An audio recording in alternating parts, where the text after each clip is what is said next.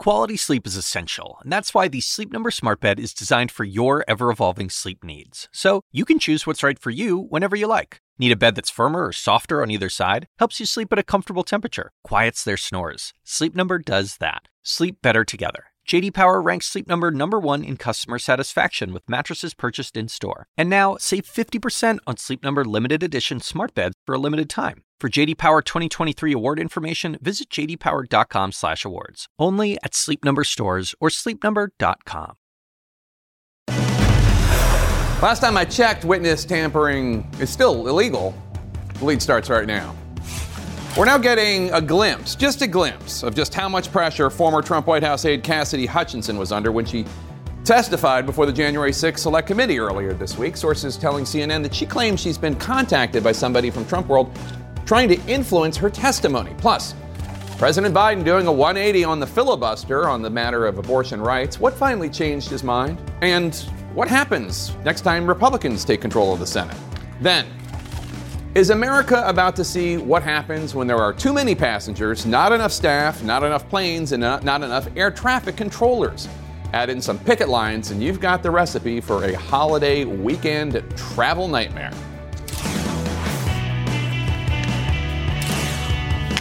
Welcome to The Lead. I'm Jake Tapper. We start today with our politics lead and new insight into what the January 6th Select Committee believes is possible witness tampering by members of Trump's orbit. Sources telling CNN that Cassidy Hutchinson told the panel that she was contacted by someone attempting to influence her testimony before Tuesday's hearing. And now the vice chair of the committee, Congresswoman Liz Cheney, says the committee is considering making a criminal referral to the Justice Department. That's according to ABC News. Today, the committee is also now trying to compel testimony from Pat Cipollini, issuing a subpoena to Trump's former White House counsel. Testimony from Hutchinson earlier this week revealed Cipollini expressing alarm leading up to and on January 6 about possible criminal behaviors by the president and his aides. CNN's Ryan Noble starts off our coverage from Capitol Hill with more on the committee's latest efforts to get even more witness accounts about what was happening at the White House on and around January 6. New information tonight about the January 6 committee's star witness, Cassidy Hutchinson. Sources tell CNN that Hutchinson was one of the two examples that Vice Chair Liz Cheney used to show Trump's allies were putting pressure on former staffers to stay loyal to the former president. Our committee commonly asks witnesses connected to Mr. Trump's administration or campaign whether they've been contacted by any of their former colleagues or anyone else who attempted to influence or impact their testimony. Witness intimidation among a growing list of potential crimes the committee believes Trump and his top advisors could be at the center of. It's a very serious issue, and I would imagine the Department of Justice would be very interested in and would take that very seriously as well. But Trump and his allies are pushing back, attacking Hutchinson and questioning her credibility, her attorney saying she stands by her testimony. Meanwhile, the committee issuing a subpoena to former White House counsel Pat Cipollini, a key figure members believe has a lot to share. There were quite a few things that he could tell the committee that would not be subject to privilege. And I think it's important. Cipollini already signaling that he may be willing to sit for a transcribed deposition. And Thursday, the committee hearing from another key witness, Eugene Scalia, Trump's former labor secretary, who reportedly was part of cabinet conversations to invoke the 25th Amendment. And Wednesday night at the Reagan Library in California, Cheney using the work of the committee to make the case that it's time for the party to move past Trump. To the little girls and to the young women who are watching tonight, these days, for the most part, men are running the world, and it is really not going that well. And among the big questions the committee is wrestling is what would this testimony look like if Pat Cipollini is willing to cooperate with their investigation? As he signaled, he'd be willing to sit for a transcribed interview, but the committee would probably want a lot more than that. At the very least, be able to videotape his deposition, to use clips of it in a public hearing. Of course, Jake, their strong desire would be for him to sit for live testimony and answer questions from members of the committee for the entire public to see. Jake. Ryan Noble's on Capitol Hill. Thanks. It is a familiar pattern by now. A loyalist to the president says some uncomfortable truths about him, and he starts smearing that loyalist. So it's not surprising that Trump is trying to do that to Cassidy Hutchinson for her testimony. He called her bad news. He claimed he hardly knew her. And then Trump told Newsmax this in an interview that aired this morning. The woman is living in fantasy land. She's a social climber, if you call that social. You know, some whack job can say this stuff and get away with it. And other things, that I wanted guns at my rally. Okay, now I'm speaking. Why would I want guns? I don't want people standing with guns in my rally. Donald Trump not under oath there. Cassidy Hutchinson was under oath, but he was denying on the record one of the most important parts of her testimony, the allegation that he knew people in the crowd at his speech on January 6th were armed.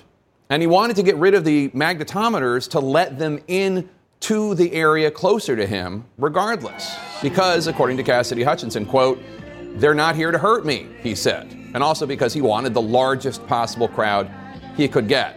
And, of course, we know that Trump then urged his supporters to march on the Capitol, despite knowing, if you believe Cassidy Hutchinson's testimony, and the committee does, that many of them had weapons. Now, again, we should note, Cassidy Hutchinson was under oath. Donald Trump was not. And Donald Trump's comments publicly on January 6th, in front of all of us, they really seem to back up Hutchinson's story. And I'd love to have, if those tens of thousands of people would be allowed, the military, the Secret Service, and we want to thank you, and the police, law enforcement, great, you're doing a great job. But I'd love it if they could be allowed to come up here with us. Is that possible? Can you just let them come up, please? Trump's defenders are also trying to discredit Cassidy Hutchinson over the alleged incident inside the presidential SUV on January 6th. Now, remember, Hutchinson says that she was told about this incident by Tony Ornato, who at the time was the White House Deputy Chief of Staff. Ornato told her, she said, that Trump lashed out when Secret Service agent Bobby Engel would not take him to the Capitol after the rally on January 6th. And Ornato told Hutchinson, she says, Trump lunged for the steering wheel and lunged for Engel. Now, an anonymous source close to Tony Ornato is now claiming that Ornato is denying that he told Hutchinson that story. He's denying it not under oath. He's not denying it by name, but that's what's being spread. However, no one disputes that Trump was trying to get the Secret Service to take him to the Capitol that day. Sources now telling the New York Times, quote, Mr. Engel, Mr. Ornato, and the driver of the Suburban are prepared to confirm to the committee another damning finding from Ms. Hutchinson's testimony that Mr. Trump demanded his agents bring him to the Capitol so he could join his supporters even after they emphasized the dangerous scene playing out there, unquote. Now, at least two former Trump White House officials, Alyssa Farah Griffin and Olivia Troy, have come forward in the last day claiming that Tony Ornato, in their experience, does not have a reputation for telling the truth. And two members of the January 6th committee are now painting a picture of Tony Ornato, who has a close relationship with Trump and his team. Here's Democratic Congresswoman Stephanie Murphy earlier today. Mr. Ornato did not have as clear of memories from this period of time as I would say Ms. Hutchinson did, if that's a fair assessment there. A suggestion there from Congresswoman Murphy that there were many more I do not recalls from Tony Ornato in his testimony behind closed doors than there were from Cassidy Hutchinson out in the open. Now, Republican committee member Adam Kinzinger, he was a little bit more blunt. He tweeted, quote, there seems to be a major thread here. Tony Ornato likes to lie, unquote. The question of whether Tony Ornato is allegiant to the truth or to Donald Trump might not have been helped by Trump's interview on Newsmax when he effusively praised his former deputy White House chief of staff. These are people. These are great people. These are great people. They've devoted their lives to it. And I think they were very embarrassed by it because it makes them sound terrible. Tony Ornato and Bobby Engel. They're great. I know them very records. well. Sterling. They are records. sterling. And I was very nice that they came to my defense. I thought it was incredible, actually, because, you know, some whack job can say this stuff and get away with it. Tony Ornato, we should note, was not serving as Secret Service agent during this period. He'd been granted an unusual waiver to suspend his time doing the brave and dangerous work on the U.S. Secret Service to serve in a political position as Trump's deputy White House chief of staff. CNN has asked Tony Ornato and the U.S. Secret Service for comment. We've not heard back. Liz Cheney has said that Tony Ornato should come forward and testify under oath. All of this is for us to consider as we as a nation move forward and try to learn the truth about all the ways that Donald Trump and his team tried to usurp democracy, which is really, after all, what this is all truly about. Joining us now to discuss, former Attorney General under President George W. Bush, Alberto Gonzales. He also served as White House counsel for the 43rd president. Thank you so much, General Gonzales, for joining us. We heard Liz Cheney say in that speech to the Reagan Library, quote, Republicans cannot both be loyal to Donald Trump and loyal to the Constitution. Do you agree? Do you see it that way? I think that is a very accurate statement, quite frankly. There are some serious issues here, and I'd like to give the benefit of the doubt to President Trump, given the fact that this really is one side of the story. Although to call Ms. Hutchinson a whack job, he has President Trump and his allies have the opportunity to come before the committee and present their side of the story. I suppose they want to wait, and I think that they will have an opportunity, because I fully anticipate that the department is going to move forward, certainly with a more serious investigation now with this new information. And there, in fact, may be some indictments. We'll have to wait and see. We've never had a former president subject to a public trial. And so to the extent, if Attorney General Garland decides to move forward and indict and try to prosecute President Trump, he has to be successful.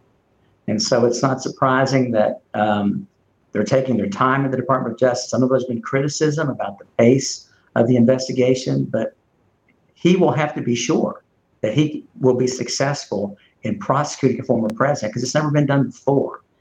And so, we're in quite a situation, quite frankly, and I've got, like many Americans, just so disappointed and dismayed about some of the testimony in terms of what happened on January 6th and what some of the president's aides and allies did or didn't do in order to protect him. Have you seen evidence, or at least possible evidence, that leads you to wonder whether Donald Trump committed a crime, and if so, which crime? Yeah, I think that if you can time, he knew the crowd was dangerous. He encouraged the crowd to go to the Capitol, and he knew the crowd was armed, and he knew the purpose of what was going on in Congress, which is to certify the electoral college count. And I think one might make the argument that there's certainly the beginnings of a case for seditious conspiracy, obstruction of Congress. So there are some things here that I think certainly Merrick Garland is going to look at, in addition to witness tampering. That's something that's also a crime. So there is a lot there, Jake, but we have a system here. So there will not be any successful prosecution unless there's no reasonable doubt. And so the question is, how much of this information are the prosecutors going to be able to get into a court in front of a jury? And of course, all these witnesses that we're hearing from now are going to be subject to cross-examination. And, so things may turn out differently. I don't know, but I will say, I have to believe that the folks in the Trump world are very concerned. They're very nervous right now. And I think I'm not surprised that Pat Cipollone has been subpoenaed. I think his testimony is critical. Again, for no other reason than if you're going to go after the president, you've got to lock up as much evidence as you can to assure yourself that, yes, we're going to be successful in prosecuting the president of the United States. Something that I heard when Congresswoman Cheney put those intimidating texts up at the end of the hearing Tuesday, one of the things it said in there was that Donald Trump is reading all the transcripts. And it occurred to me that earlier this year, a legal defense fund was put together by some very strong Trump allies, in which Trump aides were being offered representation paid for by this fund. If these lawyers are representing potential witnesses, but actually serving Trump, not the witnesses, and actually providing these transcripts to Donald Trump, is that appropriate? Is that even legal? Well, the first fiduciary obligation that a lawyer has is to the client. It's possible that these witnesses may have given permission to share that information. I don't know, but from my perspective, it's problematic if you've got the lawyer for a client sharing confidential information with someone someone else without the client's permission. No, there's no question about that. Neil Eggleston, was the former White House counsel in the Obama administration. He told CNN this about a possible criminal prosecution of Trump. Quote, how would a prosecution of President Trump impact the future presidency? I think those are the issues they'll be thinking about. I think they will conclude they'll have no impact on the future presidency. Do you agree? Well, it's hard to imagine this scenario repeating itself. I mean, this is an extraordinary set of circumstances. And obviously, you want to be very, very careful about prosecuting a former president. I think the Constitution is set up in a way that you really can't prosecute a sitting president. What typically would happen is you would have that president impeached, and then once they're a private citizen, then they would be subject to prosecution. But it's hard to imagine, and I don't even want to imagine this kind of scenario repeating itself. I can't imagine a more serious set of circumstances, which in my judgment really sort of negates any kind of claim of executive privilege. It's a qualified privilege. What the courts have to do is weigh the need for the information against the need to keep it confidential. And in this particular case, I can't. It's hard to imagine a set of circumstances where the information that people like Cipollone has shouldn't be available to the court. So, we'll have to wait and see what happens. It's I think for many Americans, other of us who work in the White House and at Justice, very, very disappointing about what we're hearing from these hearings. Former Attorney General Alberto Gonzales, thank you so much for your time. Appreciate it. Is President Biden claiming he would get rid of the filibuster to make Roe v. Wade law just for the political points? Two former members of Congress will weigh in next. Then, pilots for one airline are picketing ahead of what experts warn could be a holiday weekend travel mess. Stay with us. In our politics lead today, President Biden made his strongest stance yet, perhaps, on the issue of abortion rights. Take a listen. I believe we have to codify Roe v. Wade in the law, and the way to do that is to make sure the Congress votes to do that. And if the filibuster gets in the way, it's like voting rights. It should be, we provide an exception for this. Chances of that happening in the Senate are slim to none, as key moderate Democratic Senators Joe Manchin and Kyrsten Sinema signaled they are not going to budge on changing filibuster rules. Let's discuss with former Congressman Joe Kennedy and former Congresswoman Mia Love. Congressman Kennedy, the Biden administration is banking up on picking up 2 more Senate seats to get this done, which seems something of a tall order, I have to be honest. Midterm prospects for Democrats are looking dismal. Is it fair to say that Democrats should be bracing for a letdown this November? Jake, I think obviously the economic or the political headwinds here have been clear for a while, and they've been hard, and history tells us that. That being said, as everybody knows, history is replete with surprises when it comes to Election Day. I think the comments that you just heard, I think, are recognition that there are structural aspects to our democracy that are under threat, and I believe that the Supreme Court has delegitimized. And those structures need to be renovated in order to make sure that our public feels that their voices are being represented in those institutions. And so, yeah, he's got the right idea. I'd abolish all of it. Former Congresswoman Love, President Biden spoke at the NATO summit today. Take a listen. The one thing that has been destabilizing is the outrageous behavior of the Supreme Court of the United States in overruling not only Roe v. Wade, but essentially challenging the right to privacy. Republican Senate leader Mitch McConnell responded in a statement saying, quote, attacking a core American institution like the Supreme Court from the world stage is below the dignity of the president, unquote. What do you make of it all? I actually agree with Senator McConnell on this. Anytime a president is out talking about the United States, I hated it when Donald Trump did it, and I don't like it now. And it's a pipe dream. I do think it's a pipe dream. The president can't even get 50 senators, let alone 60, to change the filibuster. The filibuster can't be used, or not just because you don't get your desired outcome. The filibuster is a feature of the Constitution. It's not a flaw of the Constitution. I think anytime he's out there, he really should discuss the United States in a positive light. not blaming a major branch of our government. Congressman Kennedy, something about the filibuster changing the rules as you want to do, and as President Biden said he should be done for voting rights and abortion rights. It's entirely likely that Republicans will take the Senate back this November, and if not this November, in 2 years or 4 years. I mean, it flips back and forth. Once you get rid of the filibuster, you get rid of the filibuster. Just because Democrats say, well, we're only going to do it for voting rights, we're only going to do it for abortion rights, that's not going to mean anything to a Republican majority.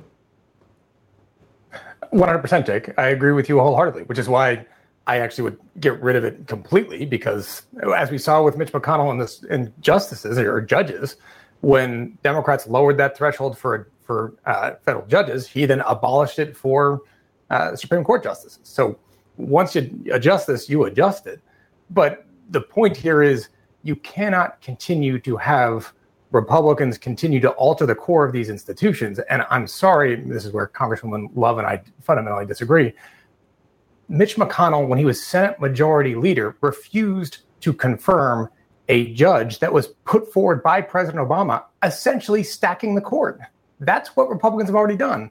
And now all of a sudden, when Democrats say, hey, you did it, we're going to do that in equal measure, they claim that somehow Democrats are undermining the faith of the institutions and undermining international faith in the United States. Hogwash. Look at what President Trump has done over the past several years. And I think me and I actually agree on that.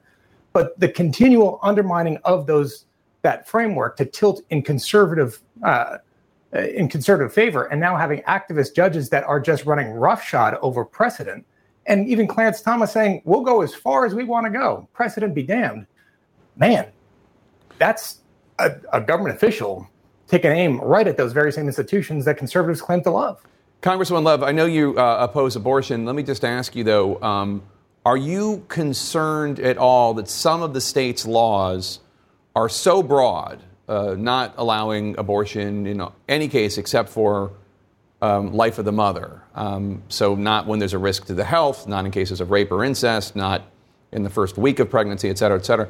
Are you worried that any of that goes too far? And if not, are you worried about the political ramifications that this might actually help Democrats come November?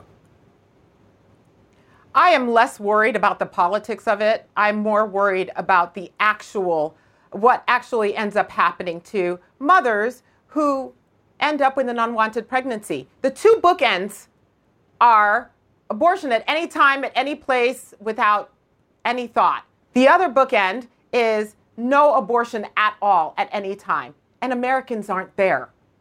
Because everything is so individualized, these are so incredibly personal, they're in the middle. And so I am concerned about the bookends, absolutely. I have always fought for the right to life for the unborn, but I've also fought for the mother. I think we can be an advocate for both. And I think one of the best things that Congress can do is stop fighting this battle at the end of the story and start giving more women more options when it comes to their reproductive health. I have fought for that for a while with the over-the-counter contraceptive bill that I introduced in the House, but we need to give more women more options. So they're not having to make the choice between keeping a life and ending a life.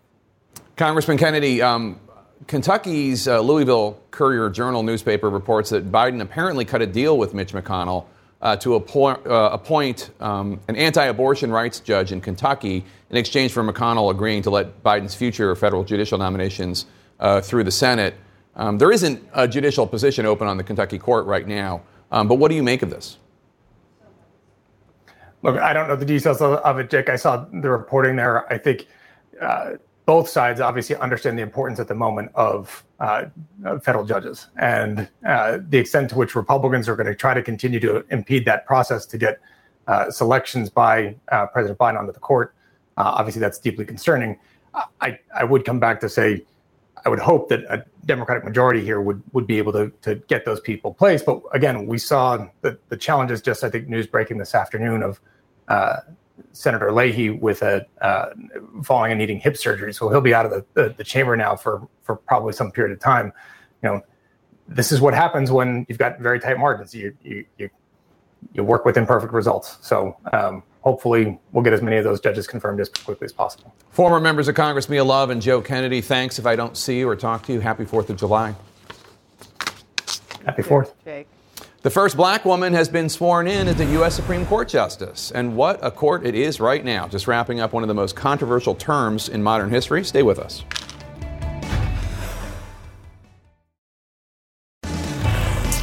Today, the Supreme Court handed down its final opinions in what has been, I think it's fair to say, a monumental term. The court dealt a major blow to President Biden's climate strategy today, limiting the Environmental Protection Agency's authority to regulate carbon emission to address climate change. The court also rejected a major challenge to the Biden administration's effort to end the Trump-era Remain in Mexico policy that forced many asylum seekers to return to Mexico while their immigration proceedings played out. More history was made on the high court today as well. Justice Stephen Breyer officially retired, allowing now Justice Ketanji Brown Jackson to be sworn in as the very first black woman ever to serve on the U.S. Supreme Court. CNN legal analyst and Supreme Court biographer Joan Biskupic is here to break down all of this for us. Joan, I mean, an incredibly significant term, lots of major decisions. Tell me about the EPA ruling. The White House is calling this ruling a, quote, another devastating decision from the court that aims to take our country backwards. Explain the importance of this. Major ramifications on two fronts. First of all, just the EPA front. You know, these are emissions from power plants that administrations for decades have been trying to control in one way or another. And we're in this climate change crisis. And so on just that part, the court has stripped the EPA of some power here to do that. Chief Justice John Roberts said, if EPA is going to do something this significant, it has to have clear authority from Congress. It cannot overly read its statute.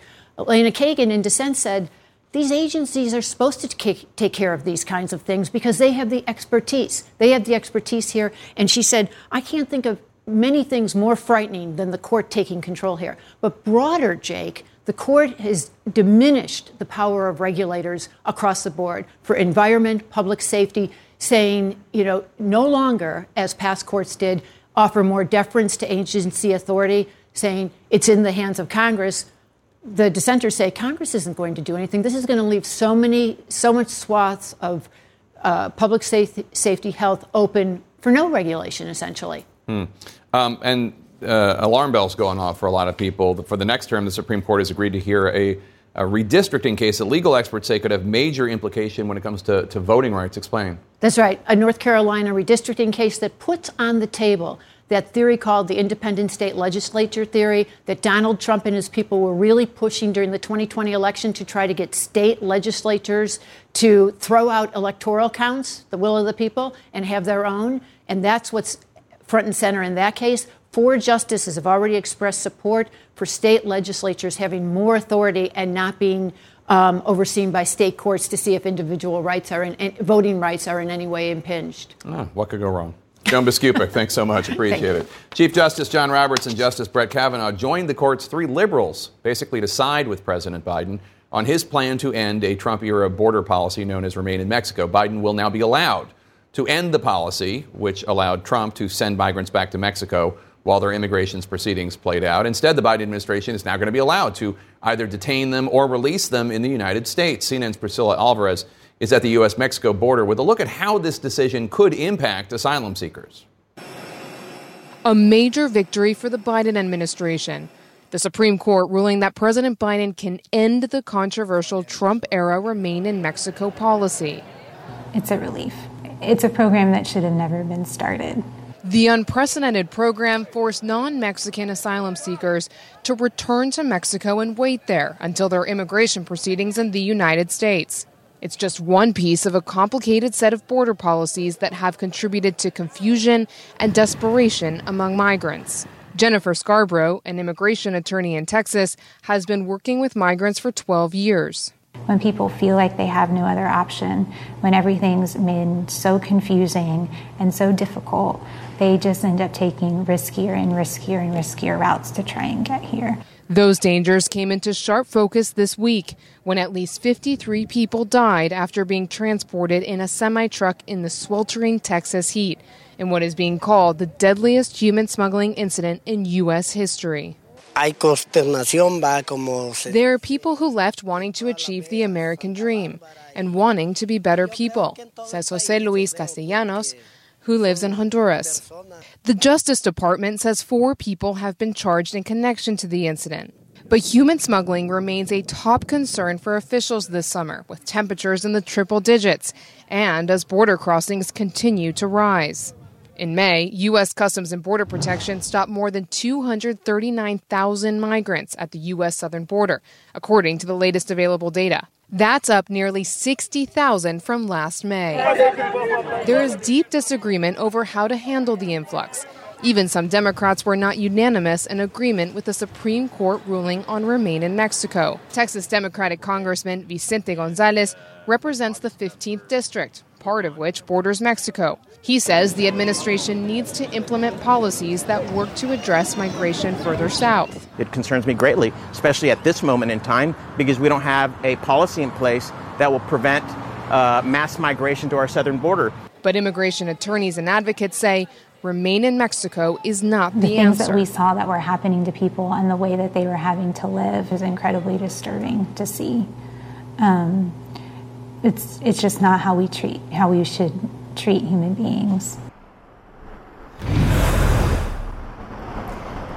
Jake, it's not immediately clear how quickly the Supreme Court's decision will take effect because there are still additional legal steps that have to be taken, but a win for the Biden administration as it tries to set its immigration agenda. Jake? All right, Priscilla Alvarez at the U.S.-Mexico border in Hidalgo, Texas. Thanks so much. Why Americans' credit card habits could be a new warning about a coming recession. Stay with us. In our money lead, inflation will not go away. A government measure called the Personal Consumption Index shows inflation remaining stubbornly high. Prices are a little over 6% higher compared to what they were in May of last year. The news pushed stocks lower, but Wall Street thankfully avoided a major sell-off. Let's bring in CNN's Rahel Solomon. First of all, Rahel, explain what this latest number covers.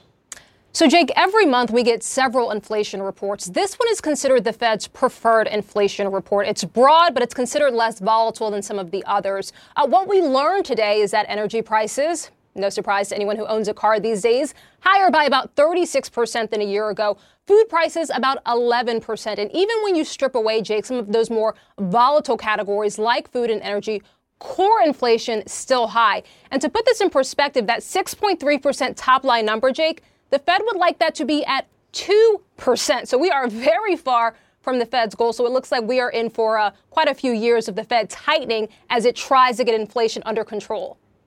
There are also troubling numbers about the use of credit cards to get by. Tell us about that. Yeah, so the latest data we got from the Fed suggests that revolving credit, essentially credit card balances, spiked by about 20% in April. 20%, that's enough to raise some eyebrows and also start to question, are we seeing some cracks in the consumer? What I should say, Jake, is what we don't know is whether consumers are using credit cards to pay for essentials or if they're using credit cards to just shop. Very important distinction. What I can say is that Bank of America, to provide some context, earlier this month put out a report, essentially a consumer checkpoint, the state of the consumer. And what the bank found is that, by and large, most Americans still have more in their checking and their savings account than before the pandemic. So that, of course, is a good sign because even in the midst of these recession warnings, the strong consumer has been the backbone of this economy. And so any cracks there certainly is going to get a lot of attention. But it's just unclear right now if this is just a one-off or a sign of a more troubling trend. And Rahel, there's this other report showing that mortgage rates have nearly doubled compared to last year, although we should note they're down slightly now compared to last week. Tell us about that. Yeah, so mortgage rates are very sensitive to the Fed's benchmark interest rate, and mortgage rates have really spiked this year, although, as you pointed out, we saw a slight decline in the last week. This is already, though, mortgage rates already causing quite a bit of pain across the industry. We have seen layoffs as mortgage demand has really fallen off because home affordability is such a big challenge right now. Prices are still, on average, between 15 to 20% higher than they were a year ago. And mortgage rates, by some estimates, are about twice what they were at the start of this year, the very least 2 percentage points higher than they were at the beginning of this year. So affordability is a real challenge. Jake, important to note, this is all part of the Fed's plan. It wants to curb consumer spending. It wants to curb demand. But that doesn't make you feel good if you're at home and you're in the market for a house right now. And take all of it together, it's no surprise a new poll shows 85% of the American people think the country is headed in the wrong direction. Exactly. We see it in the polling with consumers. But, Jake, what's interesting is that Main Street, the real economy, and Wall Street don't always say the same things. What we're seeing these days is we all have the same concerns. We're concerned about a recession. You see it in the markets, as we saw as the markets closed today and really this year. And you see it in the polling with American consumers. Rahel Solomon, thanks so much. Appreciate it. Pilots for one airline are picketing ahead of what airlines warn could be a holiday weekend mess. What do you need to know before you fly? We'll tell you next. Concerns about more travel trouble is prompting the FAA to reach out to airlines ahead of the 4th of July. AAA predicts more than 3.5 million people will take to the skies over the holiday weekend. This is Delta pilots at several U.S. airports are picketing today over staffing issues. Let's bring in CNN's Pete Montine. Pete, are airlines ready to handle the crowds this holiday weekend? Well, the short answer here, Jake, is that we will have to see. You know, there's bad weather forecasted for some of the major airline hubs over the weekend. We know that when bad weather strikes, combined with the fact that airlines got a lot smaller over the pandemic, that is when the deck of cards really comes tumbling down and these delays and cancellations really begin to pile up. Look at the numbers from last week. 2,200 cancellations over last weekend nationwide. 3,200 over the weekend before, the Juneteenth Father's Day weekend. You know, Delta Airlines has really been taking it on the chin when it comes to cancellations, and it just issued a statement saying that it will institute a travel waiver system-wide for all of its passengers starting tomorrow, July 1st, and through the 4th. I want to read this statement because Delta says it's working around the clock to rebuild Delta's operation while making it as resilient as possible to minimize the ripple effect of disruptions. Even so, some operational challenges are expected this holiday weekend. So this is a win for passengers in a way because they don't have to pay change fees or higher fares, but it is an admission from the airline that there are going to be problems this weekend. There's been a lot of finger pointing between airlines and the FAA over how to manage the summer demand. Are any steps being taken to help alleviate the situation? There is a lot of pressure from the Department of Transportation and Transportation Secretary Pete Buttigieg on the airlines to essentially get their acts together. Now, he has said that the airlines really have not been good actors, especially since the Memorial Day weekend when cancellations really started to pile up. The pressure is on because they know that they have to get this together. They know that the DOT is watching, and airlines really put some of the pressure back on the federal government by saying that the FAA has not helped them out by staffing up when it comes to air traffic controllers to alleviate some of these delays and cancellations, especially in key places like Florida. We've seen delays and cancellations in the Jacksonville Air Traffic Control Center over the last few days because of staffing. The FAA insists it is moving people around. It is trying to alleviate those problems on its end. What the airlines are doing, they're proactively canceling flights. In fact, really no airline is safe from this. United Airlines is one of the latest to make one of these proactive cancellation announcements. It's canceling about 50 flights a day starting tomorrow at its major Newark hub through the rest of the month. That's about 12% of all domestic departures, although the United says it's really not because of airline staffing. It's more because of congestion that already exists at the airport.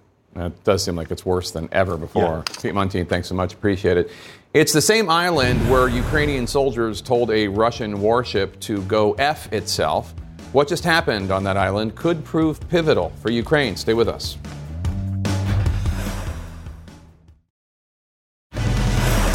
Welcome to The Lead. I'm Jake Tapper. This hour, a notorious lynching dating back to 1955, a newly discovered outstanding warrant for a suspect who's still alive. Could Emmett Till's family finally get justice? Plus, alarming questions about what the abortion ruling might mean for women's privacy. What are doctors' offices sharing with the government? And isn't HIPAA supposed to protect patients' private information?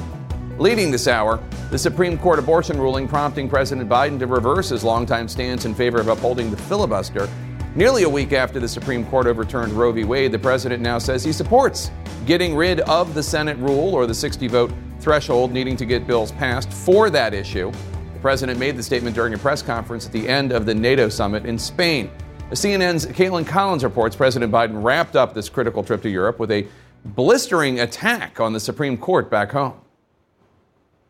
I can understand why the American people are frustrated because of what the Supreme Court did. On the world stage in Madrid, President Biden backing an exception to Senate rules for abortion rights today. I believe we have to codify Roe v. Wade in the law, and the way to do that is to make sure the Congress votes to do that. The president condemning the Supreme Court for overturning Roe v. Wade, saying it has shaken the nation. The one thing that has been destabilizing is the outrageous behavior of the Supreme Court of the United States.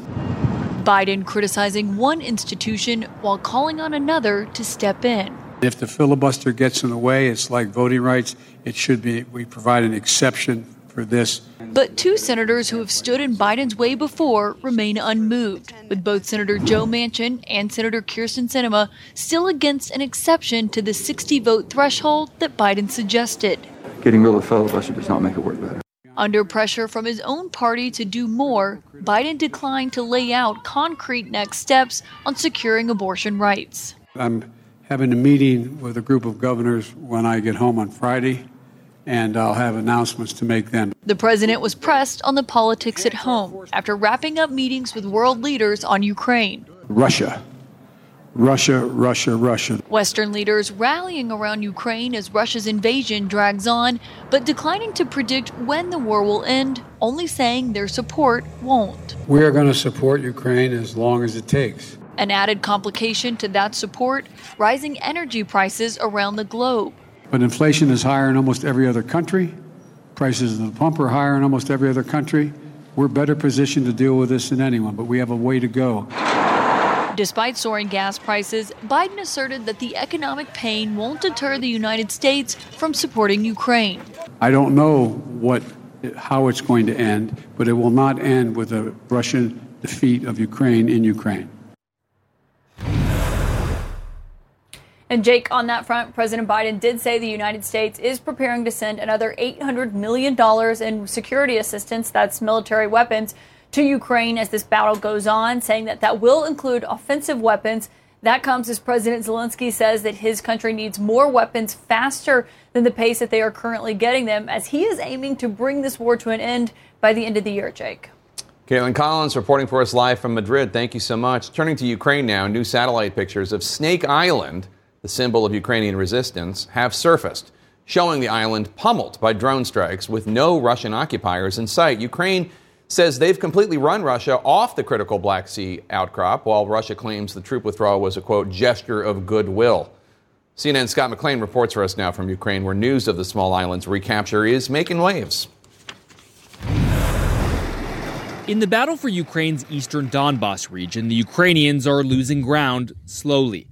The Russians continue to bombard the city of Lysychansk, making escape for those who remain extremely difficult or even impossible. Farther west, the search for bodies at a bombed-out shopping mall in Kremenchuk seems equally hopeless, as people lay flowers for those found dead and those who may never be found at all. But Ukraine can claim one victory on Snake Island, the rocky outcrop in the Black Sea near Odessa, now back in Ukrainian control thanks to an overnight artillery assault that forced the Russian occupiers to flee. The Russians truly understood that they had to do the right thing, gathered their things, and got out as soon as they could. The Ukrainian military released this video showing recent strikes in its weeks-long campaign to take back the island. New satellite images show the scars of war left behind, but no Russians. Russia claims it withdrew from the outpost as a goodwill gesture to Ukraine. This solution will prevent Kiev from speculating on an impending food crisis, citing the inability to export grain due to Russia's total control of the northwestern part of the Black Sea. In response, the Ukrainian foreign minister tweeted that the Russians always downplay their defeats this way. Partners should not be wary of providing Ukraine with more heavy weapons so that we liberate more of our lands. Snake Island has played an outsized role in the war, from the very first day when a Russian warship ordered Ukrainian troops stationed there to surrender and got this response. Since then, that defiant response has been immortalized in a postage stamp, reprinted on every kind of souvenir, and is still a source of national pride. We will never give up, never, ever. The people from Snake Island, they knew this is like a fight they cannot win, right? But they were still like, you. It would be great if the next Russian goodwill gesture would be Putin shooting himself in his bunker.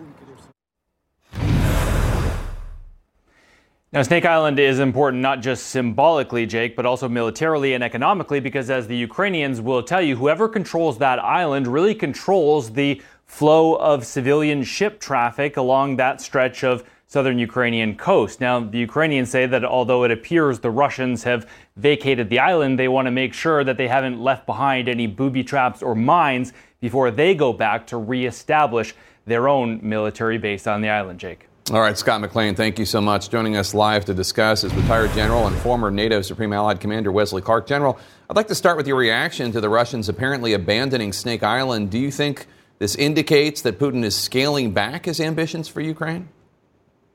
No, I think they were driven off and by the artillery. They didn't have the equipment to dig in properly to withstand an artillery assault, and they pulled out. But the Ukrainians have got to occupy it. They've got to hold it.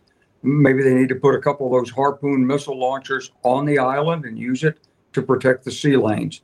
Jake, it is going to be important because that grain in Ukraine has to come out.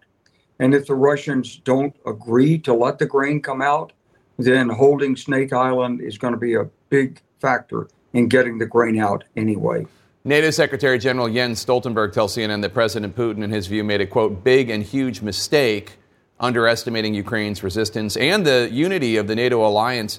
Do you think there's any part of Putin that sees it that way? I think Putin still believes he's winning. He believes, and he's getting reports, obviously, from his intelligence sources, that there isn't that strong a unity, and he always will hear voices like this in NATO. These are democratic nations, including our own, and there's always a diversity of opinion. And he's probably being fed that because he wants to hear it. But he also understands that the Ukrainian logistics system is not like the Russian system. So the Ukrainians can't produce the military equipment they need. They've got to rely on outside assistance, and he has a preponderance of military power. So he believes that it's just a matter of wearing them down. Look, Jake, from the Russian perspective, what they're actually doing in Donbass is holding the Ukrainians in position with some of the best Ukrainian forces in a more or less linear defense along this horseshoe, and then pounding them with artillery. So they may think that's a winning strategy. We don't see it that way. We're hearing it from the Ukrainian side that they're holding their ground and holding onto the land. So time will tell, which assessment is the most accurate and which strategy worked the best. Take a listen to something President Biden said earlier today. Putin thought he could break the transatlantic alliance. He tried to weaken us. He expected our resolve to fracture, but he's getting exactly what he did not want. He wanted the Finlandization of NATO. He got the NATOization of Finland. Is NATO as strong as President Biden is suggesting it is? Well, I think, Jake, the way you have to look at NATO is it's strong enough. And the more pressure it's put under, the stronger it will become. NATO runs on and thrives on American leadership. And these democratic allies of ours, they all have their domestic politics. In every country, there's somebody who says, no, it's not worth it. And there's somebody else who says, yeah, we wouldn't be doing it. But those mean Americans, they're making us do this. And that's the way NATO's operated for 70 years. And it's the formula for success. The more pressure NATO's put under, the stronger NATO resolve will become. Because this won't be a fight about Ukraine. It will be a fight about NATO. And these nations understand that NATO has to persevere and survive. President Putin said overnight that he's not bothered by Finland and Sweden joining NATO, but that Russia will, quote, respond symmetrically to threats. Is that just saber rattling? What do you think? Well, I think it's Putin trying to shrug off a bad outcome, honestly. Look, by having Sweden and Finland in there over time, the ability to defend the Baltic states, Latvia, Lithuania, Estonia, is much stronger. It gives us the control almost 360 degrees around the Baltic Sea. And it gives us the seabed that belongs to NATO. And there's lots that can happen in that Baltic Sea if you're on all sides of it. So rather than having three small nations that could be quickly overwhelmed, you have the potential for defense in depth. This is not something that Putin wants to have happen.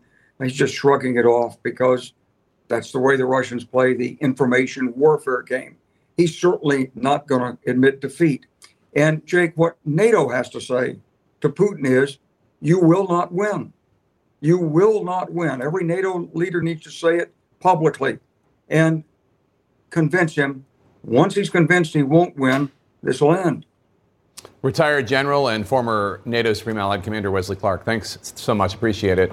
What the new abortion ruling might mean for your privacy and what private information doctors are allowed to share with law enforcement. Stay with us on that. Then a death penalty case that has both Republicans and Democrats claiming the sentence simply needs to be overturned. Stay with us. In our health lead, a judge ruled today that Florida's new law banning abortions at 15 weeks violates the state constitution, and the judge is issuing a temporary injunction. The law had been scheduled to go into effect tomorrow after it was signed by Florida Republican Governor Ron DeSantis back in April. DeSantis' office says the governor is confident the law will ultimately withstand legal challenges. The decision comes less than a week after the monumental Supreme Court ruling overturning Roe v. Wade. Now the Department of Health and Human Services is releasing new guidance on how protected health information can be shared amid the legal shakeup. CNN's Elizabeth Cohen joins us now live. Elizabeth, what does this guidance say from HHS about when healthcare providers are allowed to share private information? Right. So, Jake, we're all familiar with HIPAA. That's the privacy law that tells doctors, what information, patient information they can't reveal. So today, the Department of Health and Human Services weighing in on how this relates to information about abortion. So they're answering the question, if a police officer were to show up at a doctor's office and say, hey, I want to know XYZ, do doctors have to share it? What are the rules here? So let's go over a couple of things that HHS covered. So they said, first of all, because of HIPAA privacy laws, doctors cannot report a suspicion that a patient has induced an abortion unless state law compels them to report it. So they cannot say, Mrs. Smith came in, I think she tried to induce an abortion. Doctors cannot report that a patient informed them she is traveling out of state for an abortion. In other words, if Mrs. Smith says, you know what, I'm in Texas and I'm going to go to New York, the doctor cannot report that if a police officer comes knocking at the door. Also, they cannot hand over records of abortions. If the police officer says, I want a record of every abortion you've done here, a doctor cannot do that. Now, having said that, Jake, HIPAA is not 100%. These are three examples that they talked about, but HIPAA would not protect a patient 100% from having certain pieces of information revealed to law enforcement. Elizabeth, what if a court orders a doctor to turn over the health information of a specific patient? Right. That is a whole different scenario, Jake. So what lawyers say is, the doctor has to abide by that court order. HIPAA kind of goes away. The doctors have to do what the court order says, but only very specifically what the court order asks for. I've heard a lot of women expressing concern that data stored in personal devices and linked to things like apps that track a woman's menstrual cycle could be used against them. What does HHS have to say about that? Right. So, Jake, a lot of people get confused and think that HIPAA protects absolutely every piece of information about you. That's not true. So let's take a look at things that HIPAA doesn't protect. So, for example, in your internet search history, if you say, where can I get an abortion? It is not going to protect that. That could be turned over to law enforcement, or information that you voluntarily shared online. Let's say a Facebook post where you talked about some experience or, trying to get an abortion. It's not going to protect your geographic location. Like, let's say you walked into an abortion clinic. It's not going to protect the fact that you were there. Also, if you enter data into an app, like, for example, a period tracker for personal use, it is not going to protect that. So HHS has some tips for how to protect certain pieces of information. They say if you don't need to use the app, don't use it. There are other ways of keeping track of things. Also, you can turn off location services so that your phone's not tracking where you're going. And advertisers track you. So you can go in your settings to turn off allow apps to request to track, or delete advertising ID, depending upon whether you have an Apple or an Android phone. You can turn those off. And there are other steps that HHS has, but they're very clear, Jake, that you can't erase your digital footprint. You can do things to limit it, but you're not going to erase it. All right, Elizabeth Cohen, thanks so much. Joining us now to discuss the Attorney General of Wisconsin, Josh Kaul. Attorney General Kaul, thanks for joining us. So you filed a lawsuit to stop an 1849 law in your state, which is a near complete abortion ban. 1849. Why are you saying that courts should declare that law unenforceable? Well, first, the decision that the Supreme Court issued last Friday has made women in Wisconsin less free, less equal, and less safe than they had been just last week. And we are doing what we can to mitigate the harm from that decision and also to fight to restore reproductive freedom in Wisconsin. And one way we're doing that is through this lawsuit. The governor and I announced it just a few days ago. And we're arguing two things. One, that laws that were passed after Roe v. Wade was issued, by implication, repealed the 19th century abortion ban because they have provisions that are inconsistent with the old ban. For example, there's an exception to protect the health of the mother under more recent laws that were passed, and we're arguing it can't be both legal and illegal to perform an abortion to protect the health of the mother. And then we're also arguing that the old ban has gone into disuse, both because it wasn't used that often prior to Roe and of course hasn't been used in the last 50 years. So you have said you're not going to enforce the law as the Attorney General of Wisconsin, but take a listen to what the District Attorney of Sheboygan County, Wisconsin, had to say. If law enforcement forwards an investigation to us and there's a violation of law, we will prosecute it. Our job as prosecutors, in my opinion, is we're upholding the law. So that district attorney, Sheboygan County, says his job is to prosecute violations of the law, whatever the law is. How do you respond? Well, we clearly have a different view about our roles. You know, prosecutors have a lot of discretion. We make decisions day in and day out about how most effectively to use limited resources. And it's my view that enforcing this abortion ban is going to harm Wisconsinites, and that is reason alone not to enforce it. But on top of that, we face serious crimes that we need to investigate and prosecute: homicides, sexual assaults, and drug trafficking. And to shift resources from those kinds of cases to enforcing a 19th century abortion ban, I think, is a serious misuse of resources. Well, what can you do? Let's say that he prosecutes a woman for violating the 1849 law in Sheboygan County. Is there anything you can do about it? Ultimately, it's up to each DA and each police chief and sheriff to decide how they want to use their resources.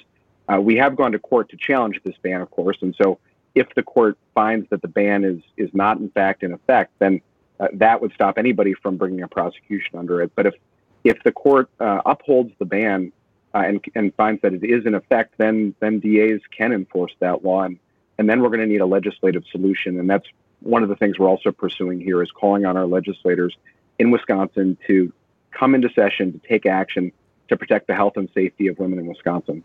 The Department of Health and Human Services released these new guidelines about how private health information can be shared with law enforcement without the consent of patients, as you just heard Elizabeth Cohen describing. Is this something you think women in Wisconsin have to worry about? I think it is, unfortunately, because we have this ban on the books and it criminalizes the vast majority of abortions. And once it's become a crime, then it becomes a question of whether those conversations are protected health information. And we've seen DAs and AGs in some states abuse their authority. In Kansas, under Phil Klein, for example, a few decades ago, we saw really aggressive use of subpoena power. And I fear that if we don't change our laws soon, we're going to see that kind of dragnet approach where there's a serious invasion of people's health privacy and medical privacy, unless we draw the line now and we stand up and restore access to safe and legal abortion in states like Wisconsin and around the country. Wisconsin Attorney General Josh Kaul, thanks so much for your time today. We appreciate it. The Supreme Court just made it a lot harder for the Environmental Protection Agency to protect the environment. The White House climate advisor will join us live next. In our Earth Matters series, the U.S. Supreme Court today severely limited the Environmental Protection Agency's ability to fight global warming. The 6-3 decision, reflecting the court's split between conservatives and liberals, affects the agency's ability to police carbon emissions from existing power plants. Let's bring in White House National Climate Advisor Gina McCarthy. She's a former EPA administrator. Thanks so much for joining us. First of all, what was the EPA trying to do and why did the court block it? Well, thanks, Jake. It wasn't at EPA's initiative that this went to the Supreme Court, and we're disappointed in the decision, as you may guess. But look, for decades, we've had special interests funded by the fossil fuel companies that are trying to turn our country back instead of move forward with the clean energy transition. So it is disappointing, and that decision did limit the ability of EPA to use one section of the Clean Air Act in a way they had used to tackle the climate crisis. But it did not prevent them from acting in a regulatory way. And this president is fully committed to moving forward to tackle the climate crisis. And he's using bold steps throughout the whole of government in order to get that done. And so we will see the transition to clean energy, regardless of the Supreme Court. But we're disappointed that they chose to choose those interests over the interests of the public in the United States of America, and frankly across the world, who worry about the challenge of climate change and should. So just to play devil's advocate for a second, wouldn't Chief Justice Roberts just say, if you want the statutory authority to do this, go to Congress and get it? You're going by a law that was long before climate change was a major problem. Just go get the statutory authority from Congress. That's all you have to do. Well, the decision itself that Justice Roberts wrote doesn't take away the statutory authority for EPA to move forward to regulate greenhouse gases. It was a very limited decision, but it did send a signal. It sent a signal that the Supreme Court is interested continually in going backwards instead of forwards. Look, Jake, the private sector is all in on this transition to clean energy because it makes them money. And we're interested in it because it creates jobs. It lowers costs for families who are trying to struggle with the energy costs today. And we know we can get this done.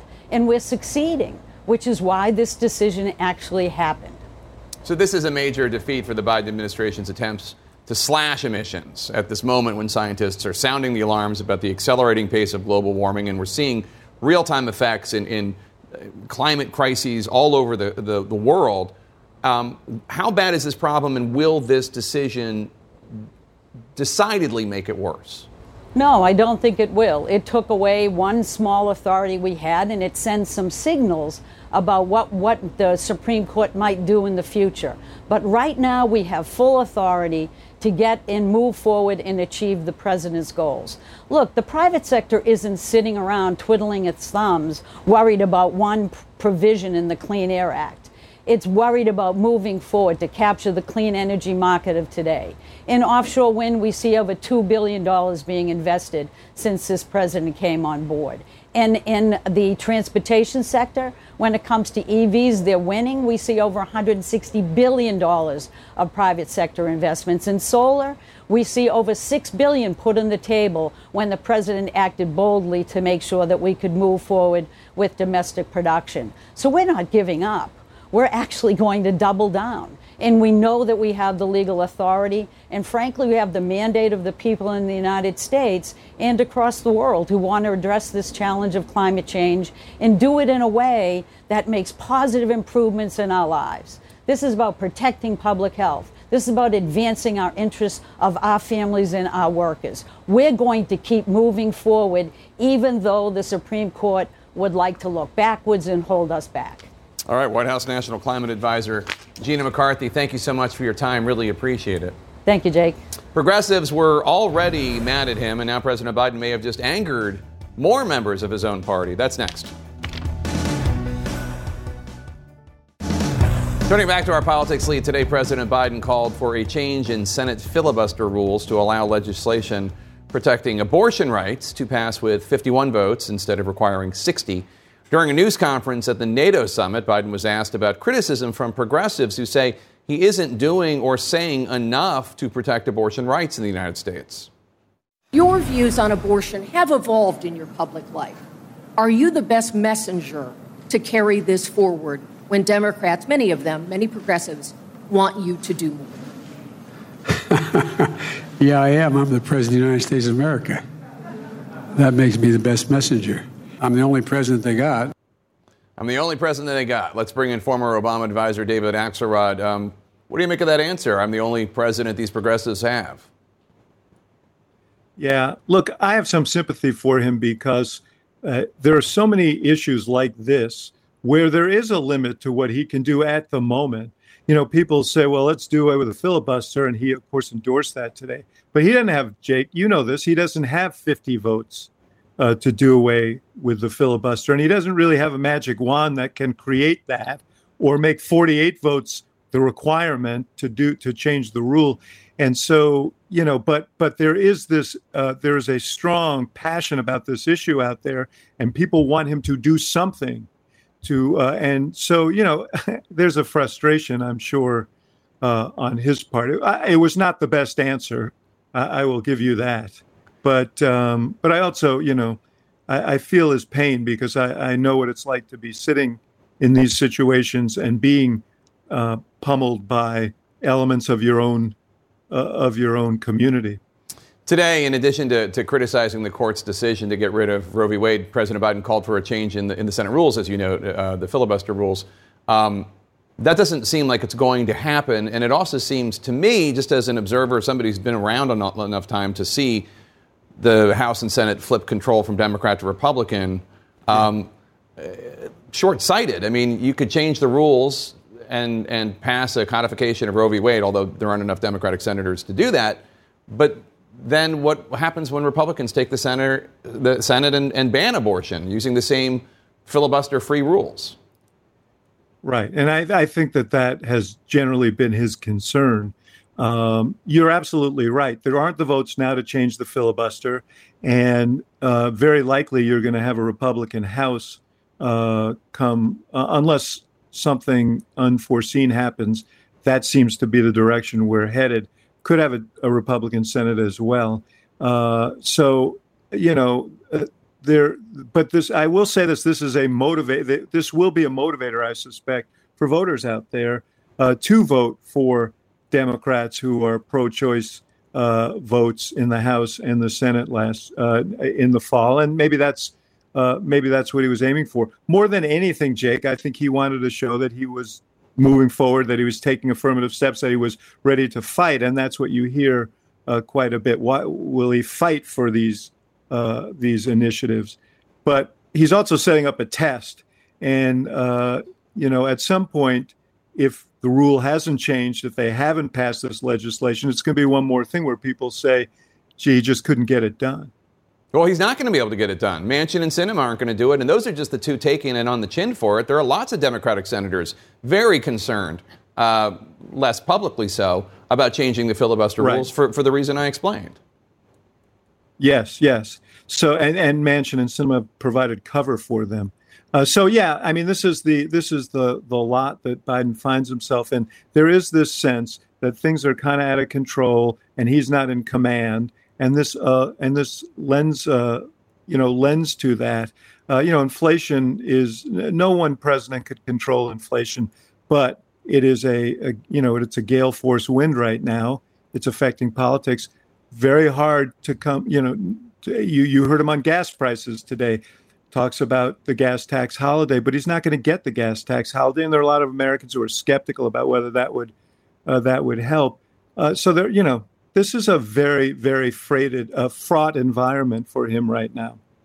In fact, just because I was just reading Barack Obama's latest memoir, President Obama credits opposing the gas tax holiday in 2007, 2008. He says, and because McCain and Hillary Clinton were in favor of it in 2008, yes. and his opposition, he thinks, is the reason that he beat her in North Carolina and tied with her in Indiana and became the Democratic nominee.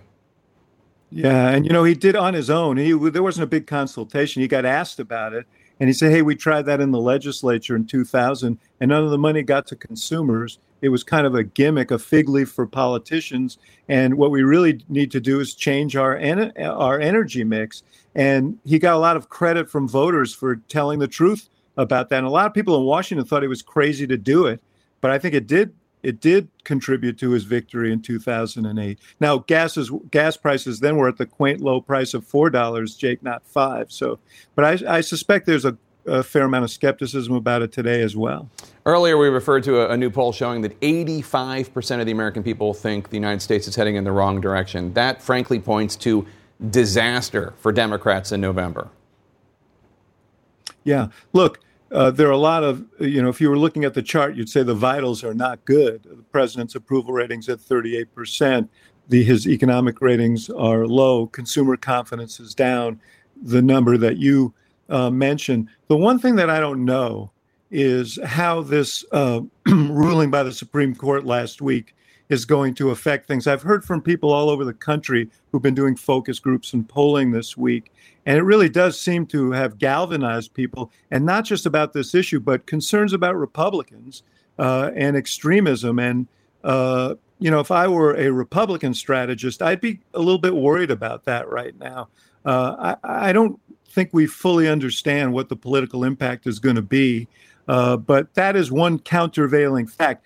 But on the basic numbers, you're absolutely right. And I think everybody recognizes that this, at current course and speed, this could be a very painful fall for Democrats. Yeah, I remember 2010, just watching the red wave cover, go all the way, just wiping out all your Democratic House allies as that election night. David Axelrod. I still have the bruises, my friend.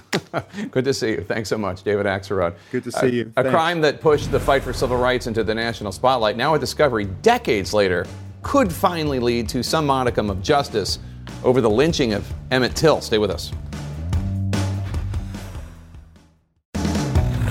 So the buried lead now, that's what we call stories that we think deserve more attention. Let's go to Oklahoma. Richard Glossop was convicted of murder in the death of his boss in 1997. Prosecutors say Glossop was the mastermind behind a murder-for-hire plot, but he has maintained his innocence for more than 20 years, and he's been on death row that time. There are a lot of people in Oklahoma, Democrats and Republicans, who believe Glossop, and they're trying to get him off death row. CNN's Bryn Gingras went to Oklahoma for us to take a look at the effort to save his life. Oklahoma death row inmate Richard Glossop has eaten his last meal 3 times, and each time the governor issued a stay. He's been spared execution over various legal challenges, but a 4th execution date could be set for as soon as September. Somebody needs to fight for Richard. Kevin McDougal, a Republican state representative and capital punishment supporter, is going against party lines, trying to save Glossop's life. I will fight to end the death penalty in Oklahoma if they put Richard to death. Glossop, a former hotel manager, now 59 years old, has spent 25 years in prison, twice convicted of concocting a murder-for-hire plan in the killing of his boss, Barry Van Treese, in 1997. Prosecutors say it was another hotel employee who physically killed Van Treese. That man received a life sentence in exchange for his testimony pointing the finger at Glossop.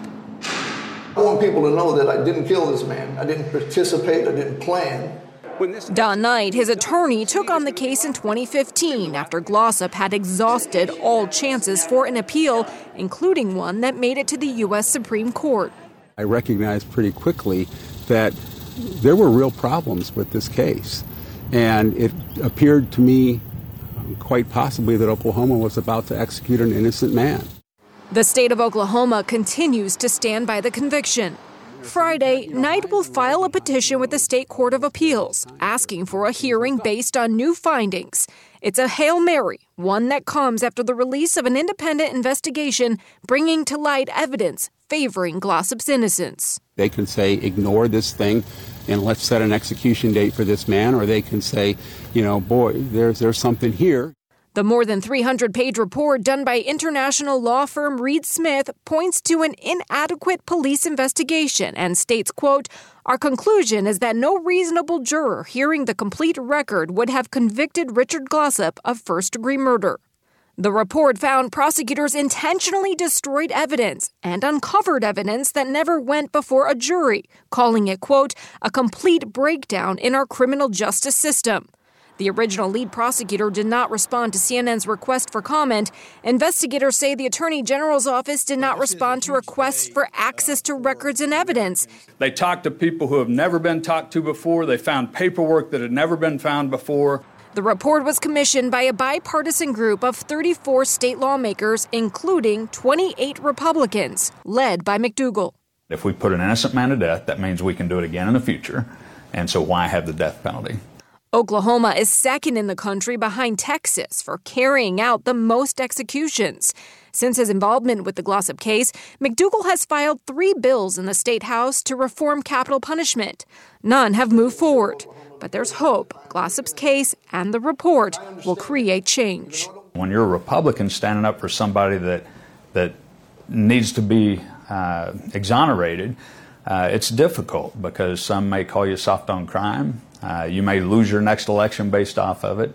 But to me, I always go back to this is a man's life. And the AG's office isn't commenting about this report to us, and we didn't get a call back from the current district attorney's office. But listen, I talked to Knight earlier today, right after he actually was visiting Glossop in prison. He said Glossop got that report this past Tuesday. He read it over, and he said, quite frankly, his reaction, he's angry, Jake, and he's scared. There's a lot in those 350 pages that he never even knew about, and he's worried, really, no one's going to pay attention now. Of course, we've seen so much support here, but the next steps, Knight is going to file this paperwork tomorrow, and the media goal is to really just stop the state from setting a new execution date and then ultimately, of course, exonerate Glossop. We'll stay on top of this, Jake. All right, Bryn Gingras, great reporting. Thank you so much. It has been nearly 70 years since Emmett Till's murder spurred much of the civil rights movement. Why his family says now they're finally hopeful that some justice may be served. Stay with us. In our national lead, the family of Emmett Till is calling for the white woman who accused the black teen of making aggressive advances to be arrested. This after an unserved 1955 arrest warrant charging Carolyn Bryant Donham and two others of kidnapping Emmett Till was found nearly 70 years later in a Mississippi courthouse basement.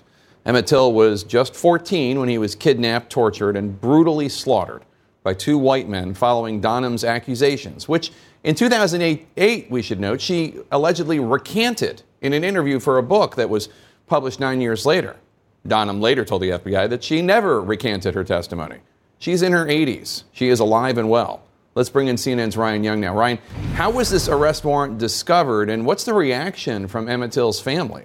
Well, as you can imagine, Jake, this has been fascinating in terms of the details of this story, but for this family, they've never given up hope. They've never stopped fighting over 70 years. It was actually their own family foundation that was in that basement. And they said they found a dusty, dank box that they opened up. And there was the warrant. It was signed. It was ready to go. 3 names appeared on it. And, of course, now they want that warrant served. And you talked about the fact that she recanted that admission several years later. But think about the 2 men who were involved in this case who were tried and also found not guilty. They told a magazine years later that they actually did the crime.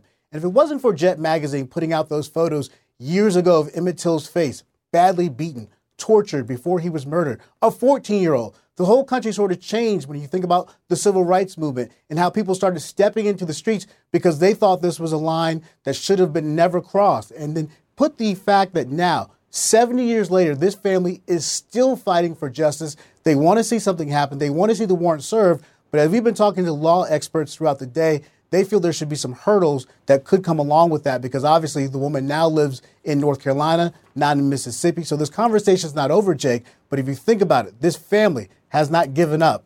So much time has passed, but those images seared into the brains of a lot of Americans. Jake? Can Donham be arrested? Yeah, and that is the big question. I actually talked to a lawyer just before coming on set. He says, look, the warrant still may be good in Mississippi, but because she lives in North Carolina and she was never served it or never ran from it, there might be some talk about whether or not she could be moved from one state to the next. So this all will have to get played out in the legal eyes, but so far, most lawyers believe that there'll be some more hurdles when it comes to whether or not they can move her or not, especially at this point. All right, Ryan Young, thanks so much. You can follow me on Facebook, Instagram, Twitter, and the TikTok at Jake Tapper. You can tweet the show at The Lead CNN. We actually read them. If you ever miss an episode of the show, you know what you can do? You can listen to The Lead, wherever you get your podcasts. Our coverage now continues with one Mr. Wolf Blitzer right next door in a place I like to call the Situation Room.